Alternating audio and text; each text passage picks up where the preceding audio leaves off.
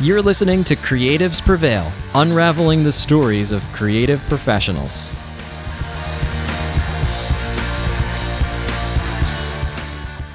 Hello, everyone, and welcome to Creatives Prevail. I am your host, Mike Zimmerlich, and my next guest is Kweighbaye Kotee, founder of the Bushwick Film Festival. In this interview, we discuss how she made a career in film, starting with developing a film festival.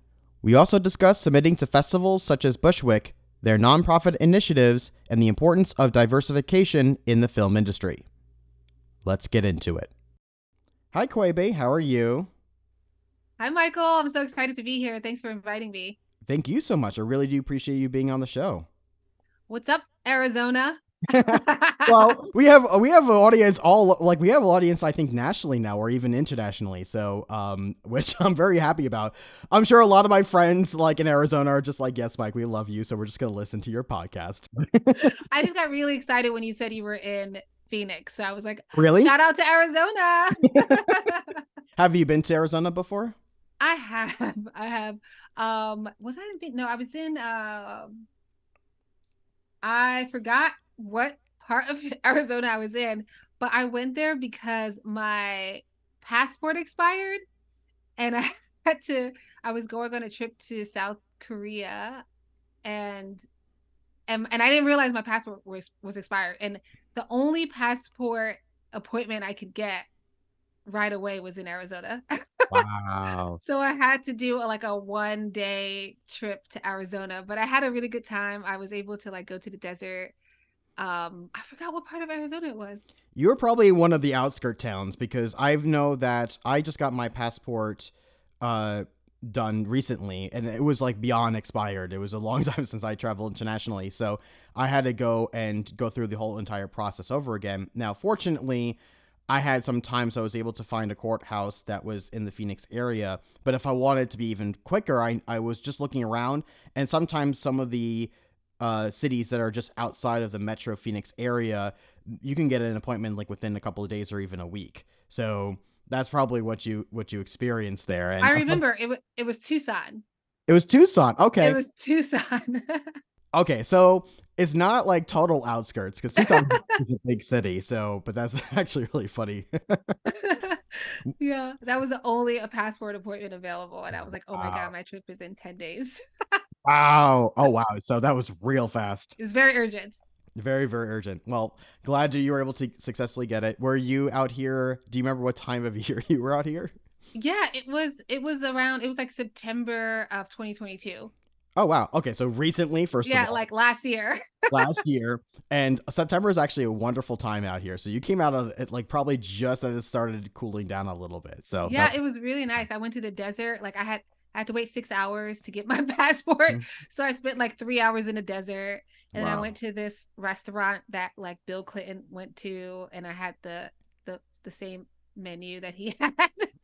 it was like a ridiculous trip, but I enjoyed Tucson. It was really nice. Yeah, I lived there for a number of months, so I really enjoyed living in Tucson. It's a great college town and great culture too down there. So speaking of which, I want to talk to you about what you have going on. So let's start from the beginning. Where did your passion for film come from? Yeah, I mean, like most people, I was just a film lover growing up, but also it was a pastime that I had with my siblings when we first came from Liberia to the States. That was just something that we did. And I don't know if it, maybe, how you looking back, your brain sort of tells you different stories, but for what I remember, this may or may not be true, but what I remember, it was our parents were working a lot. We didn't have that many activities. So we just watched movies all day and, sort of loved movies. And my brother specifically, he was one of those people that when he saw a really good movie, he kind of was like, you need to watch this movie. So I got that habit from him. But yeah, I just grew up really loving movies, really feeling moved and captured by the movie watching experience and by the stories that I had the opportunity to experience and the people I learned about. Obviously growing up, it was mainly for just entertainment, but when I got to college, when I got to NYU, fast forward, I was 18, and I remember getting exposed to independent films and that whole world. And I was just remember feeling like, oh my God, this is like a different, this is different. This is existential. Like, what's happening here? You know? Um, and I remember watching A Clockwork Orange and like all the like indie films that people already that like grew up in indie world probably already knew about, but I Mm-hmm. was exposed to it a little bit later in my life. And so I got exposed to that world. And yeah, so that's kind of my backstory on like my my history and like love and for film and the movie watching experience that I share with my siblings and my family, and how I sort of started to really love independent cinema when I moved to New York for college. So when you mentioned about going to NYU, did you know at that point that, okay, I want to be in the film industry, or were you still exploring what you wanted to do at that point in time? Yeah, no, I didn't. I had no clue that I was gonna transition into film and the arts. I was an athlete. I played basketball, and my idea for my life at that point was I was going to be like a professional basketball player. Unfortunately, it didn't work out for me. College level sports came with its own challenges. I had a very challenging coach that I just didn't know how to really deal with. And I stopped playing basketball. And at that time, I was like so lost. I was like, what am I going to do with my life? Like, what is this? I'm in New York, and 9/11 happened. It's just like so many things happening in New York. And I think it took a few years to find another thing that I can totally immerse myself in and like lose time and not really think I'm doing it. And it wasn't until I want to say, I think junior or senior year at NYU that I took a video art class. And in that class, I made my first short film. It was such a ridiculous short film, but I had so much fun like doing the short film, like writing and then editing. And I remember I spent like 3 days in our editing lab, like literally nonstop, like slept for and I was just so immersed into this movie making experience that I said, oh my God, this is like, I really love this. And also at that time, up until that moment, I didn't know that I could participate in the filmmaking process. Like for me, and I think a lot of people, films and all like it's the big screen is so far away and so distant and so like mysterious, and you don't really think like, oh, I could participate in this process. So it wasn't until my junior year that I took that class that I was like, oh, I could participate.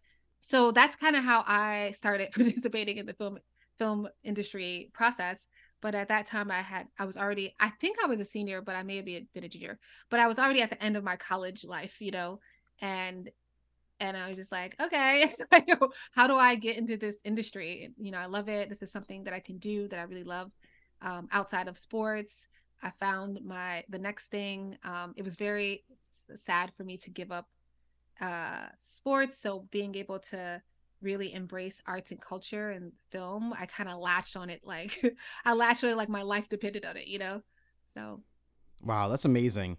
And I want to mention before about how much I admire that you not only found a new passion that's completely different from what you originally were going to college for, but you're right, is that especially with film, it can be very intimidating because film is it's usually a team effort. So there's just a lot of people that's involved. It's a very complex process to make a film in general. Like just let's take quality out of the equation for a second, and that it's just really hard to make a film. And I have many friends, some friends actually that do listen to this podcast who are filmmakers, and and I've seen them go through the trials and tribulations of creating independent films. It's a lot, and it's it's a lot. It's a lot of resources involved. There, it is quite a bit of a process. But like you said, it's I find that I love film as well. So it's always truly amazing to watch that all come together. yeah, I agree. That's what I love about filmmaking too. It brings together so many different uh areas of the arts in one place. Like if you love music, you love video, you love this, you love like you just kind of, this is it. This is, and I always still am so amazed at the credits at the end of any film. You know, like Mm-hmm. even if it's like a low budget $500, like $5,000 film, there's still like so many people involved, you know? And I think that's what makes it pretty special. The collaboration that it includes, to bring a creative piece to life. So yeah, so it's definitely a team sport for sure. So talking about team sports, is that you uh, went into developing your own film festival, which I found really fascinating because usually you would go into film first as a career and then would develop a film festival around that because of the network that you developed from that. But you did it in the reverse, where you actually developed the film festival first, which is fantastic. So, can you talk about where that idea came from and how that came about? Yeah, yeah, of course. And I attribute this to my 23-year-old brain who who was had no idea of the challenges that came with starting something that was just like, yeah, I could do it. Like, let's go, you know? Um, when so after as I mentioned, I took video art. It was towards the end of my college career. I was like, what do I do now? How do I get into this industry? And I remember a friend of mine invited me to the Tribeca Film Festival.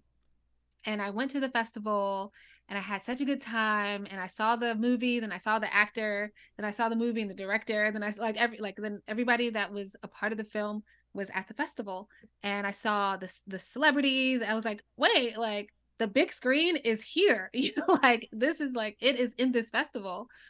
And I thought that was so fascinating to have my first experience with going beyond the boundary that I thought existed. I mean, it still kind of exists, but the magic of the festival, it sort of blurs. It allows people to enter the filmmaking universe, you know, if just for a weekend or a week or a day, you know. And I think that's really cool. And so when I experienced that, I was like, wait, like, this like the festivals do that. And a friend of mine, Larry Ross, a really good friend of mine, to be honest, I don't know exactly what the point, like when I was like, I want to start a festival, but I just remember when I did have that idea, I was like, oh, I need to reach out to my friends to see if anybody can help me or anybody would be interested.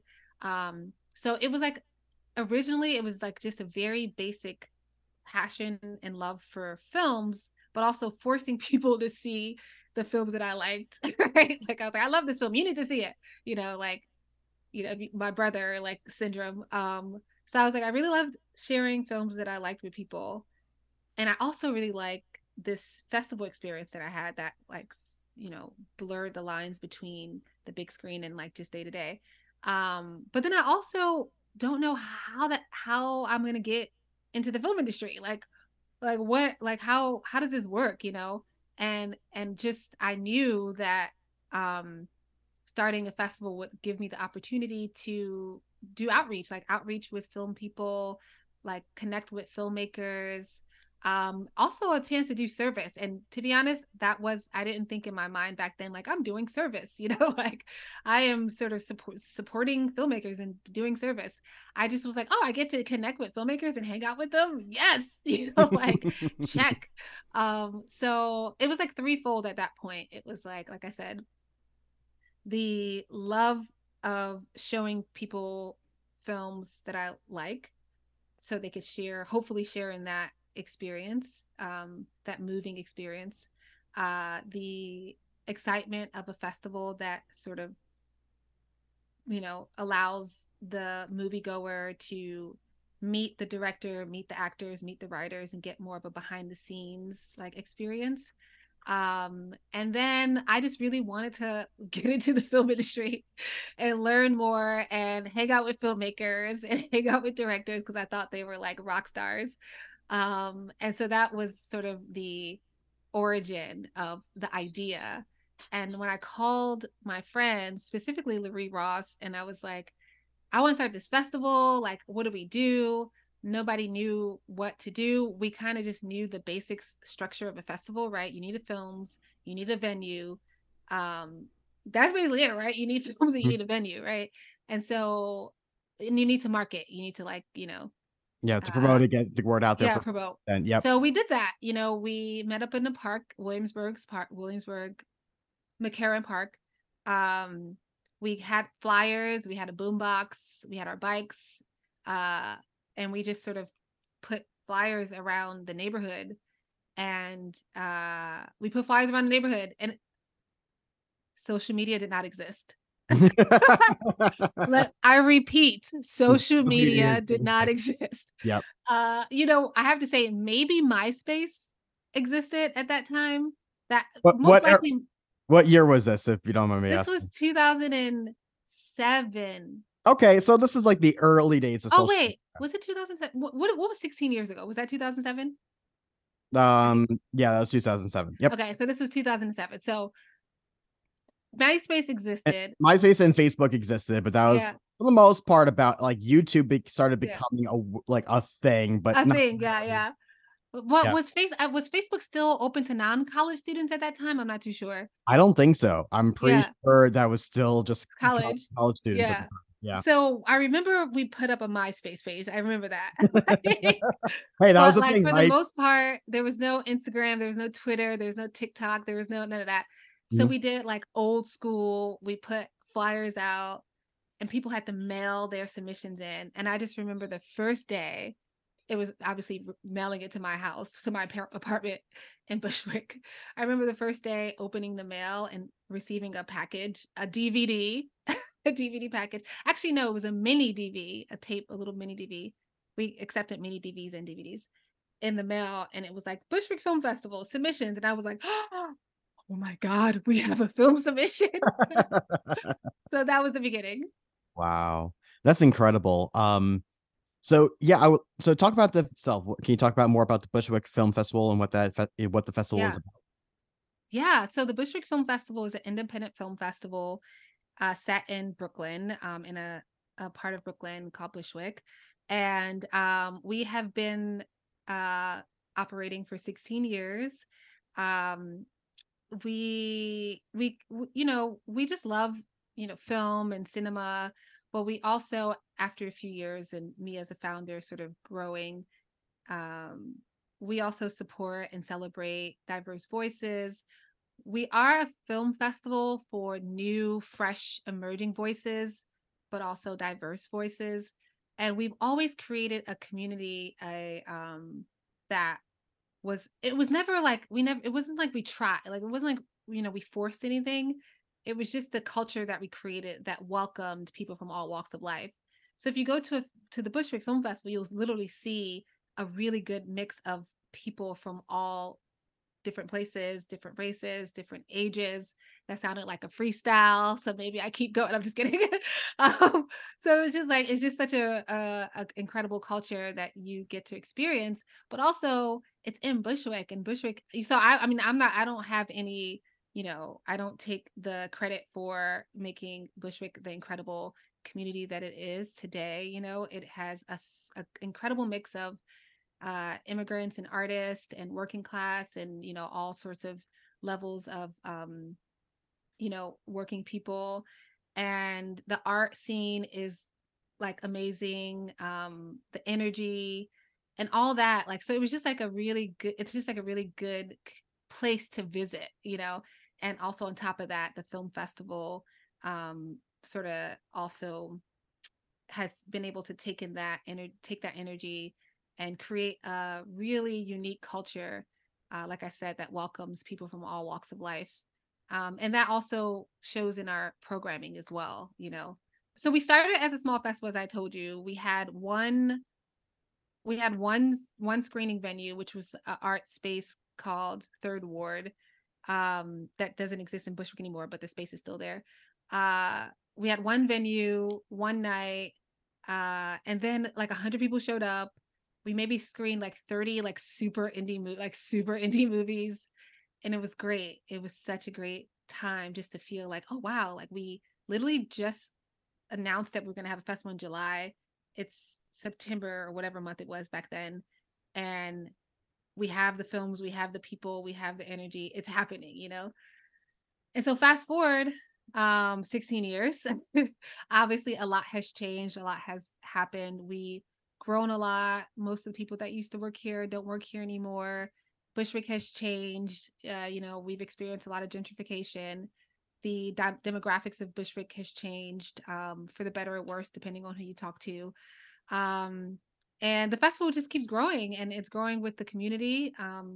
I have been really did my best when I think 7 or 8 years into the festival, I really understood my role as a woman of color, as an immigrant, as how powerful that could be for people that look like me, but also just to how powerful it is just to be a part of adding diversity into the picture, as you look at our actual world and how vibrant it is. I started to take that a little bit more seriously. And so I joined the community board. I got a little bit more active with our local elected officials and stakeholders. And I think that's also a part of the reason why we have been able to maintain our authenticity in different ways. So today, we have we normally screen about 100. This year, let me just say this year we're screening about 125 films from all over, mainly New York City. 50% of our films are from New York City. Wow. 20% of them are across the US, and then we have 20% international. Our program has downsized a little bit since the pandemic. Our program was like larger before the pandemic, but right now our program consists of 125 films. We have 30 plus screenings and about 5 special events, including a movie industry conference that we usually have really good speakers from, top studios and networks. And yeah, it's just a really good time. And we're still growing post pandemic. We're still sort of adjusting to all the changes we needed to make in 2020, and still trying to find a shape. We're still trying to shape the festival in its like post COVID iteration, and like what that looks like basically. Absolutely. And also I want to give you a lot of credit for having this festival continue for over 16 years now. That is a major, major accomplishment. So congratulations on that fact, because Thank it's you. it's, it's very, very challenging to keep something like this going, especially because everyone was impacted by the pandemic, and it was very challenging especially when you were doing something that was in person, and then all of a sudden everything got overturned. It's very challenging to keep that momentum going again once everything opened back up. So, kudos to you and the rest of your team for keeping that momentum going. Thank you. Thank you. Yeah, it was I mean, it was a crazy time, and especially for live events. When Hmm. it comes to like businesses, of course, it was a crazy time for other reasons, but live events got impacted a lot. And yeah, it was hard. But it was also rewarding. Like we learned how to produce an online event. Like we learned how to live stream our opening night. We worked with a company, a streaming platform. We streamed all of our films. So it expanded us in a lot of ways. And it also made us realize, like a lot of people, what wasn't necessary anymore. What the things that just didn't make any more sense, like things that we needed to get rid of. So it was helpful in that way. And also we, thanks to like a lot of the New York City grants and COVID grants and grants for women of color that came out of that era with George Floyd, like I was the recipient of a few of them that really helped support the festival and get it through 2020 and 2021. So yeah, there was a lot of challenges, but there was a lot of opportunity for growth.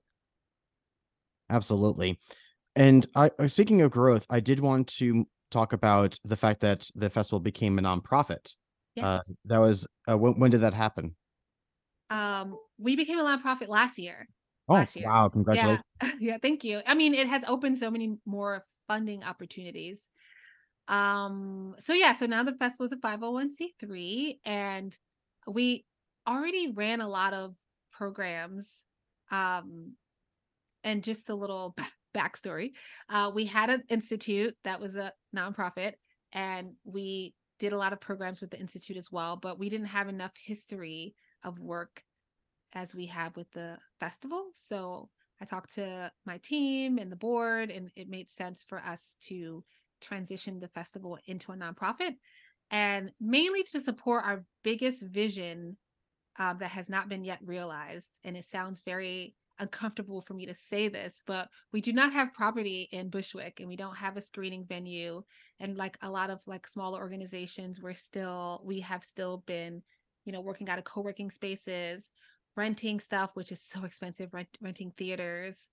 So we've just been kind of operating like that, for a very long time. And so transitioning the festival into the nonprofit, we have we have been able to have more conversations about capacity grants, about property in Bushwick that developers can work with nonprofits to sort of build. So we've started to have those conversations, and that is that vision would be the one thing that would make me feel like, okay, I've done my job. The festival is thriving. Like it's for the next generation. I could like I have served my community. So that is the goal. That's our next, I want to say 2 to 3 year old goal, 2 to 3 year plan for to really have roots in the community. And yeah, it's interesting to think about it that way, because as communities like Bushwick change and grow, a lot of people like me, and a lot of people that are working class and underrepresented have a big challenge to creating roots, and not being able to have the resources to create those roots to stay. And everybody's impacted in different levels, and it means something different for everybody, for different people. And it's a challenge, and I really hope that I could work with my team and community, and we can rally together. We can really have the opportunity moving forward to like have our own screening space, because we're spending the money anyway. We're spending the money that it costs, Right. but we're renting. So that's the goal, and that was the major reason that we decided to uh turn it into a nonprofit. Can you talk more about the programs that the film festival offers? Yeah. um yes. So we, depending on how much we raise and what our budget is for the year and who our partners are year by year, we have a variety of programs. And there's two that are there's one that is the one that we try our best to keep going, is our youth filmmaking program. And that program started with a partnership with B&H Photos, and also their partners Canon. And it was an incredible launch where the program is basically for a couple months.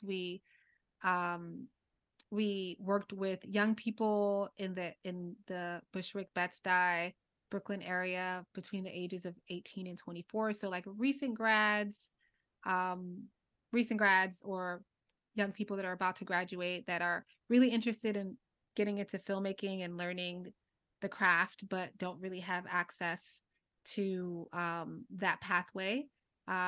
One thing that I talk about a lot is like when the industry does generate a lot for New York City, but a lot of communities like Bushwick or underrepresented, underserved communities don't really have a lot of arts and AV programs for filmmakers. So someone like me who grew up in Newark, New Jersey, and didn't even realize I could participate in filmmaking until I got to college, so we don't, people that aren't exposed to the process at an early age don't really think that they could be a part of the process. So I said all that to say is our youth filmmaking program is just a small little attempt to expose young people to the process of filmmaking, and give them some tools and sort of just spark interest. Like it's not a program. It's not. It hasn't yet turned into a job ready program. It's just more, it started just to like spark the possibility. And that's what was sparked in me. Like sparking the possibility obviously has gone a long way, so we're trying to spark possibility. We definitely want to develop it into a longer term program. So that's one program. We've done some international collaborations. We've done a Women's Peace Film Festival with the Accountability Lab and the United Nations in West Africa, specifically in Liberia, where I'm from. And today is an election there. We've done woman what do we call that program? I forgot what we called the program. I forgot the actual like clever title, but we have a program specifically for women directors, and we sort of help them, you know, create documentaries and storytell and things like that. And we started that program in partnership with. Actually, we started the program because we did a campaign with Pop Sugar and Delta Airlines, and then we were like, okay, we have this momentum. Let's keep it going. And then we also have public screenings, you know, free events that we try to produce uh, throughout the year. And so those are three flagship sort of programs, you know, that we, depending on who our partners are and our budget for the year, we try to keep going. Oh, sorry, I forgot to mention this one last program. Which we're in developing at the moment. We've been trying to develop it for like the past 2 years. It's a long process. So we're working where we've been in conversation with the Department of Corrections, the New York City Department of Corrections, to create a screenplay writing program for incarcerated people, so they have access to storytelling. And it's just a really exciting process. It's a really long process to try to put together curriculum that makes sense, but also all the back and forth that it entails. But we're really excited. I'm super excited about this program and super excited to get it launched, because that's outside of the festival. That's one of the things, the advocacy that I try to get involved with. There's two things: prison reform and immigration reform. So those are the two things that I really care a lot about, and being able to have our, you know, nonprofit, our festival, be a tool I could use to support voices, all underrepresented voices. It feels really special to me. I would want to talk about that too. That I noticed that, within the interview itself, and also doing my research into you, that diversification is very, very important to you. So can you talk a little bit more about on that front, because you've also have done a number of speaking engagements on that front, specifically with diversification in the film industry. Yes, I have. I try my best to advocate as much as I can. So yeah, I did a TEDx talk about the lack of diversity in Hollywood, and how, and yeah, about the lack of diversity in Hollywood, and how, you know, there are a lot of things that need to change about the industry. And since 2021, since 2020, a lot has changed. A lot has changed for the better. There's a lot of diversity in front of the camera. There's a lot of programs, a lot of grants, a lot of like production companies and organizations owned by people of color that have gotten really good deals, um and financing. So I think as an audience, we can see the change on the screen, and it's clear. We see it. You know, we see a large percentage of change. But when you what I think right now is a really important thing to keep looking at and keep like pulling back the curtain, is the executive level of change that needs to happen. And I think that itself is the most powerful. I feel like when an organization really is committed to change, it's committed to changing the structure, um, or the diversity of their executive level. Um, and yeah, I mean, how long each organization takes, I think it's based on how committed they are to, or how much they believe it's necessary. I personally think, obviously, that our world itself is so diverse that it just, it's like the math isn't mathing. With so many, like 40-50% of people who identify as people of color in the US, and they're still 91% of the C-suite executives are white men. And not, and not to say like, I'm just saying, so those percentages are still quite off. If you still look at the executive team on companies' websites and industry, or like you pull back the curtain, you still see behind the curtain, that is where the real work needs to start happening, or needs to continue. So yeah, that's how I feel at the moment.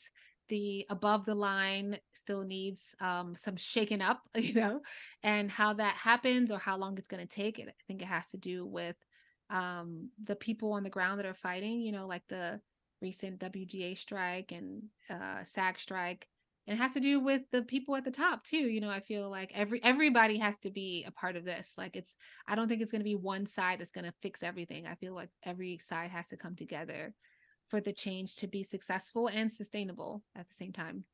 Absolutely. And we need organizations like yourself and specifically the film festival that is bringing more awareness to those that are normally don't have the opportunity to have that attention for the work that they're doing.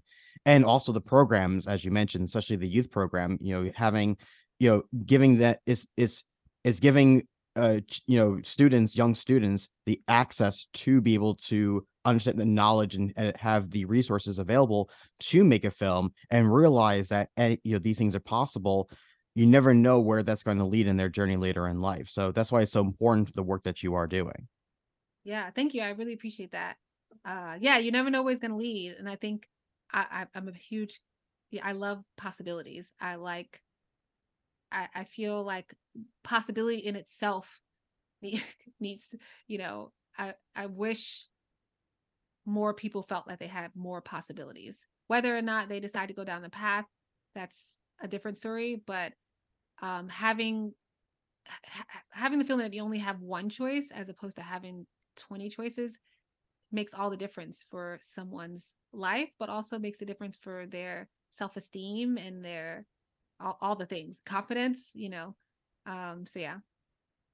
So I do want to talk about the festival itself a little bit more. So Yeah. as far as the where is that now, what kind of genres of films do you usually accept for submissions at this point in time? Is it, various different genres, like, just for filmmakers that are listening right now, of course they're looking at, well, how do I get into the, festival? Yeah. What are they looking for? So can you talk a little bit more about that?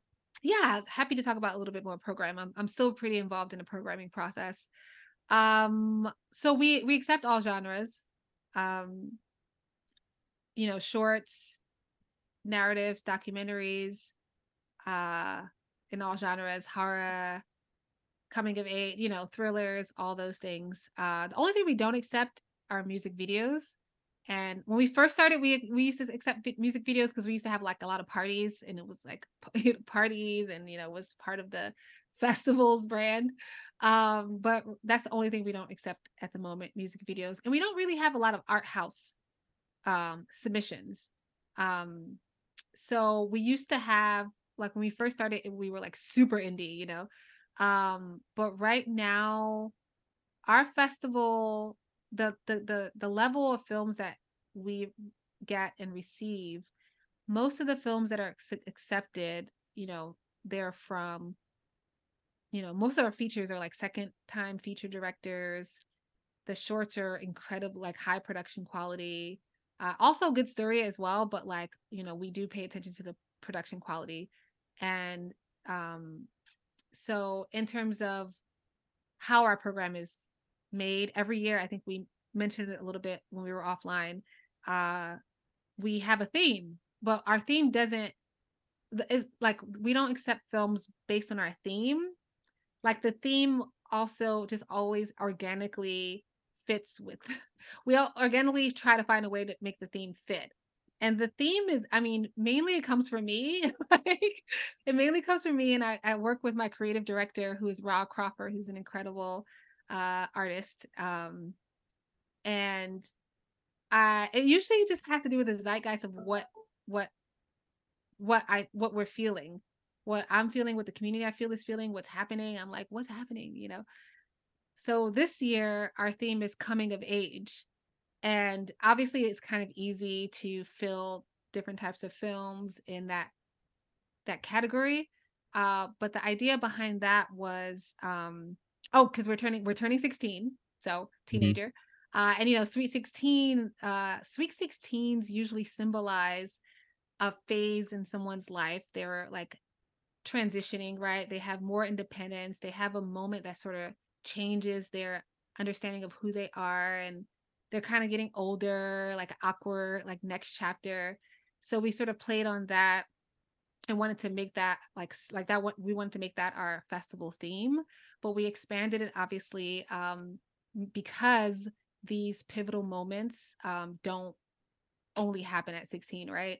So the symbol of the Sweet 16, which is like coming of age, having a moment in your life that sort of changes you or changes your outlook or symbolizes the next chapter of you, of who you are, happens in every stage, right? Whether you're 16 or 40 or 70, there's always a transition. So that's our theme for this year. And so what we did was we mainly do it with the short films because, you know, we do short film blocks. Uh, so what we did was use that expanded version of what a Sweet 16 symbolizes and created short blocks like Being and Belonging. We do have a specifically coming of age New York stories.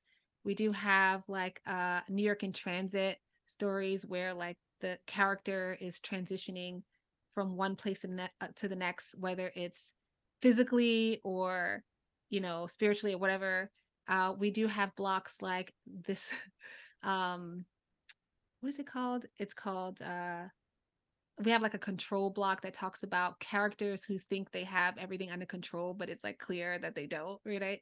So we sort of created blocks that symbol like that fits in with this like things are changing, you know, like everything is different, you know, sort of zeitgeist. And for the features, we, you know, the features kind of we have a lot of coming of age films.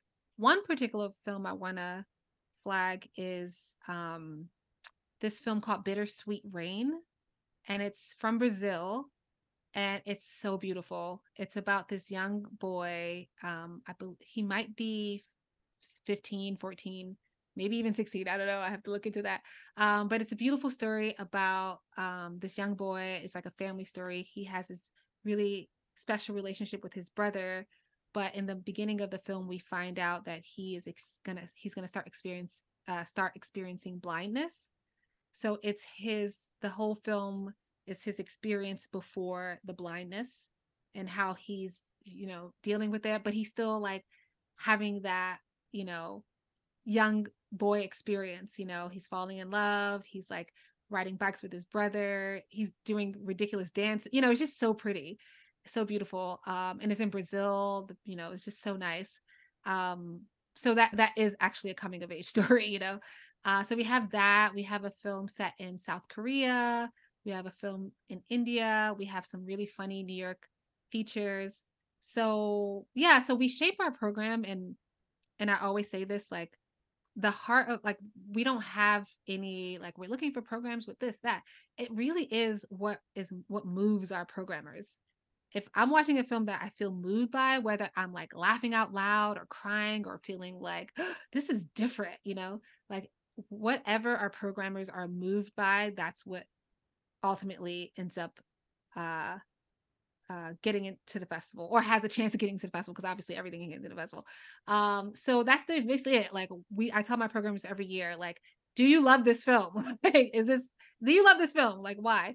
Um, and unfortunately, everything that we're moved by and love can't make it into the festival because we literally only have, you know, 2 screening rooms at the theater and only like 30 screening slots in general. So we can only accept, and that's the painful part, right? That we're like, darn it, like there's so many good films, but we only have this amount of space. So yeah, so that's I guess I think a 5 to 10 minute overview of how we do our programming. Well, that's very insightful too, right? Because every festival has their different way of going through their vetting process, and so Yeah. you know, I know being on the opposite side when doing any kind of submissions, whether it's film, sometimes it's music videos, but it's like, you know, when we're going through that process, we're always curious about, okay, well, what, you know, what's the other end like, right? Like, what are they looking for? What is that process like? Because I'm always a very big believer in two things. One is try not to waste anybody's time. So making sure that I do my due diligence and that if I'm making a submission, that I feel like it's an appropriate submission to make. And second, is understanding the process so that making the other person's job as easy as possible. Mm. Because the more likely that you can make the other person's job easier, they're more likely they're going to select you. Obviously, they have to be, you know, enjoy or appreciate the work that you've done. But it does help to know, okay, yeah, we have this, and this. Everything that you asked for is here. It's nice. It's all formatted properly. It's all named properly. Everything is in that you need to, so that this way you can make the decision solely based upon the craft and not how I submitted it. Yeah. Yeah. And I think a good tip that I always actually have a how to navigate um oh sorry, US film festival strategies. I have a class that I teach. Um and I started teaching it when I partnered with the Bolivia Lab, and that's how I got Bittersweet Rain, because our partnership with the Bolivia Lab, which are their goal is to have more South American stories um, expand like globally. But the one thing that I always share with short filmmakers specifically is whether or not your film is 10 minutes or 20 minutes actually probably could be the deciding factor. Not the art, not the craft, not how amazing it is, but for example, this year we had literally 30 minutes of programming left. We were like, there's only 30 minutes like in this block like that we have left of programming space. Like who can we put in, like what can we do? There's 50 more shorts that we really love, but now we only have 30 minutes, you know? Mhm. And if a film is 10 minutes and it's really great, and the film is 20 minutes and it's also really great, we most likely would go with the 10-minute one, you know?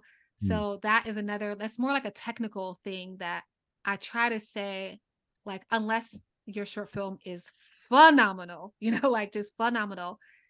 But if you can find, if you're making a short film and if your goal is to have more opportunity for festival screenings and runnings, if that's your goal, then I always say consider the time, you know.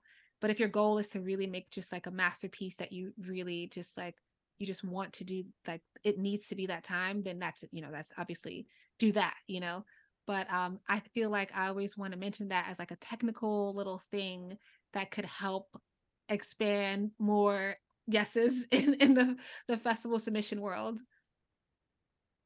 I do want to make sure I'm respectful of your time, so I do want to definitely wrap things up here in a minute. But I do want to mention that you originally sought out this goal to help build yourself for your passion for film and to get into film yourself. And for what I understand, that that was a success. That you're now a writer and producer yourself now.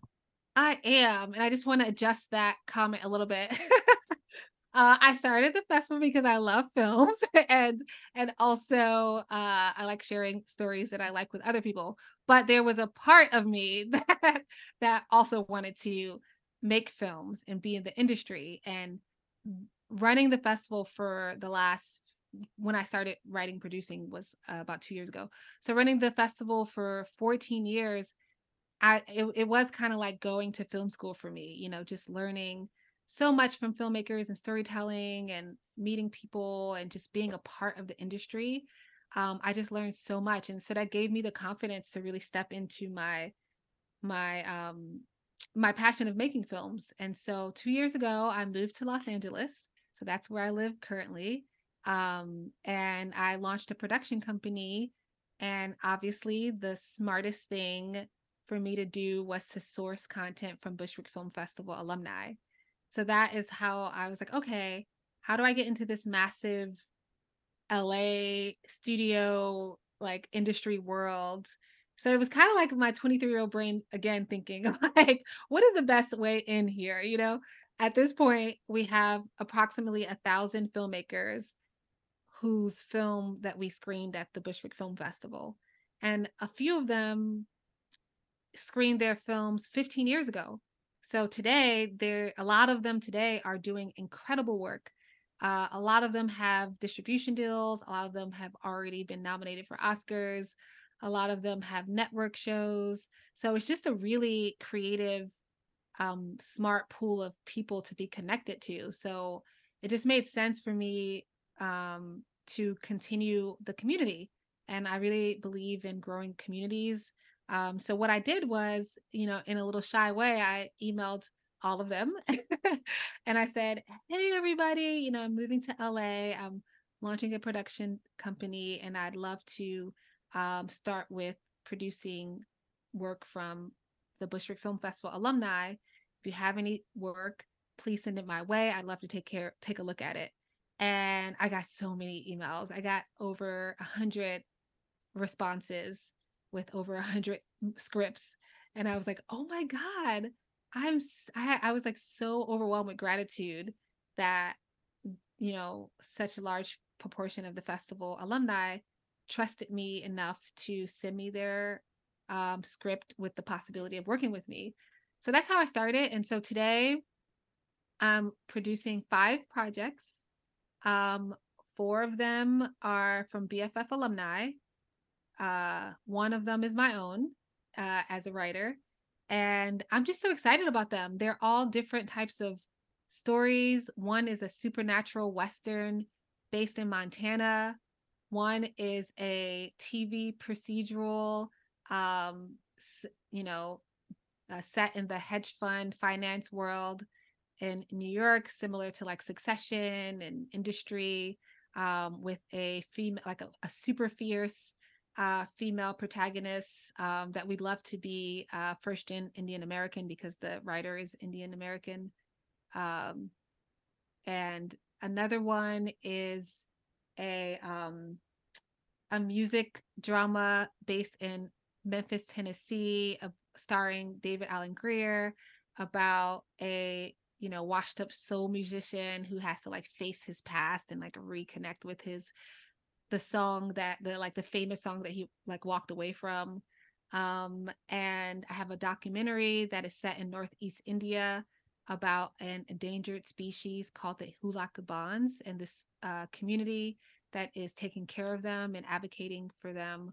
But in the backdrop, there's an oil company who is building a lot of oil rigs, and one of them exploded. And so it's impacting not only the wildlife, but the day-to-day lives of the community. And then my project is set in Brooklyn, West Africa. It is a coming of age. It's a coming. I describe it as a coming of age sci-fi family drama. Ooh, that's interesting. And and it is about an astronomer who is experiencing a major life event, and it's a major life event is throwing her life off course, and she decides to go back to West Africa to reconnect with her grandmother, who was also an astronomer, to get some clarity on like the past and the future. So it's very exciting for me, just because I've just always been really fascinated with physics and like the night sky and like all the things. So yeah, so I'm just really grateful to be in this next phase, and also be able to support the festival in a sense of being a pipeline for emerging filmmakers. And I can further extend my support not only as a festival capacity but also as a producer, because being a producer and being a festival producer is the same 1,000 hats that you need to, like, all the logistics are all the same thing, and all the raising money skills that I have that I've been able to cultivate over the years goes into like raising money for films. So that's my little next chapter story post Bushwick Film Festival. That's incredible. Well, congratulations on that as well. That's absolutely amazing. So we'll wrap it up here. I do have a couple of fun questions that I intentionally did not tell you ahead of time. You did ask me not to ask you your favorite film, but Okay. what film have you watched the most times? Oh my God. What film have I watched the most time? Or it could be a film that you watched the most times. It may I not be. have to, there are 2 films that just like automatically popped in my head, which are pretty funny. Michael Jackson Moonwalker. Okay. Wow. That's great. Because we used to watch it literally every week at home when I was growing up. Wow. This is very random. Love Actually. Okay. Wow. I watched it. I watched it over and over with one of my sister friends, Diara Kilpatrick, who's also in the film industry in college. We used to just watch it every weekend. Like why? Like we just watch it all the time. And another show that I used to watch over and over growing. I don't really watch shows, movies over and over anymore in my adult life for some reason. It was more like in my college, high school, younger years. That's when I used to like repeat a lot of stuff. Um, so all of these films are like from before. What film? Another film I might want to mention is I can't think of another film that nothing else like just jumped in my forehead. That's okay. But Those are two there is great a choices. show. The TV show that I watch the most is Law and Order. Okay. Like I I was watch that on repeat. okay. I was going to ask you if there was a television show that you quote the most from. So A quote I quote the most from. A TV show that I quote the most from. Uh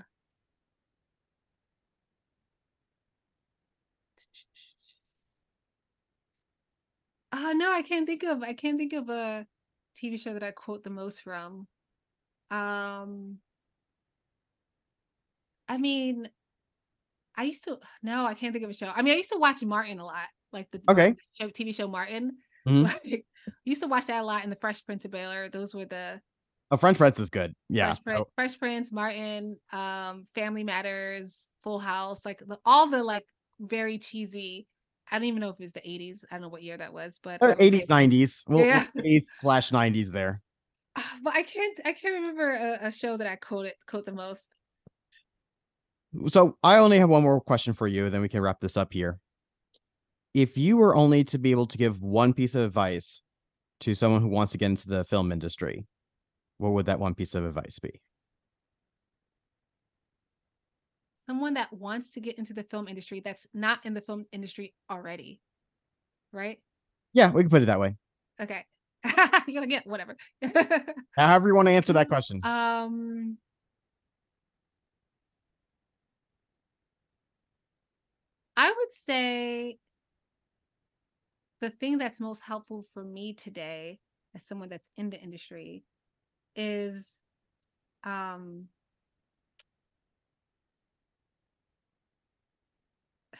I don't want to sound too cheesy. Like, I think what helps me the most is a understanding that it's for me, my experience and some experience that of people that I know, it's not an overnight story. Like it's a commitment. It's like, a life for me, a lifelong commitment. And once I started putting like the greater the greater good like in my mind, like and sort of taking myself out of it. Like for example, if I'm on set for a project, we're all there for the project to be successful, not for Kweighbaye to be successful. Like we're there for the project. And how could I support my team? How could I be of service? So as a new creator or somebody who's trying to get into the industry, I would think of it as a like if you can spend some time asking yourself, why do you want to be in the industry? Um, and to uh are you willing to step aside yourself and like support the creative goal of the project or the artist or whatever. I feel like I might want to change that answer. But if you are the artist or the writer or the producer or whatever, I think it goes a long way to lead with compassion and collaboration in mind. To me, I like and from my experience has been if there's someone on set that's a hard worker and that is really passionate and really just like there to to help and be of service and to like collaborate really well, that person goes such a long way. And I think that's just an easy thing to keep in mind once you're trying to like navigate. I kind of always tell people to run with their pack, like in a sense, like if you are getting in the industry with someone that is, you're both at the same place, I found that just nurturing your existing relationships and growing together has been the best strategy that has been for me, but also for people that I see, you know, like trying to just like jump up has always, I feel like, been a challenge for people. And once you grow with your peers, in 5 to 10 years, you guys are going to be at the top anyway, you know? So that's one thing that I'd like new people coming in the industry to think about. And that's something that has helped me too, just like nurturing my relationships and growing together. So Couldn't agree more. Well, thank you so much for taking the time to talking with us today. Really do appreciate it, and congratulations again, 16 years. So and you have the festival coming up very shortly here. So, thank you so much again for your time and for talking with us. thank you for having me. I'm so grateful to be on this podcast that is in Arizona. I just love it. I love that there is opportunity to like, you know, connect with people outside of New York, or outside of LA. Absolutely. Yeah. Well, thank you so much again. Appreciate it. Thank you so much for listening to Creatives Prevail. If you enjoyed this episode, please share it with others or leave us a review. They are an immense help. Now go out there and make something happen.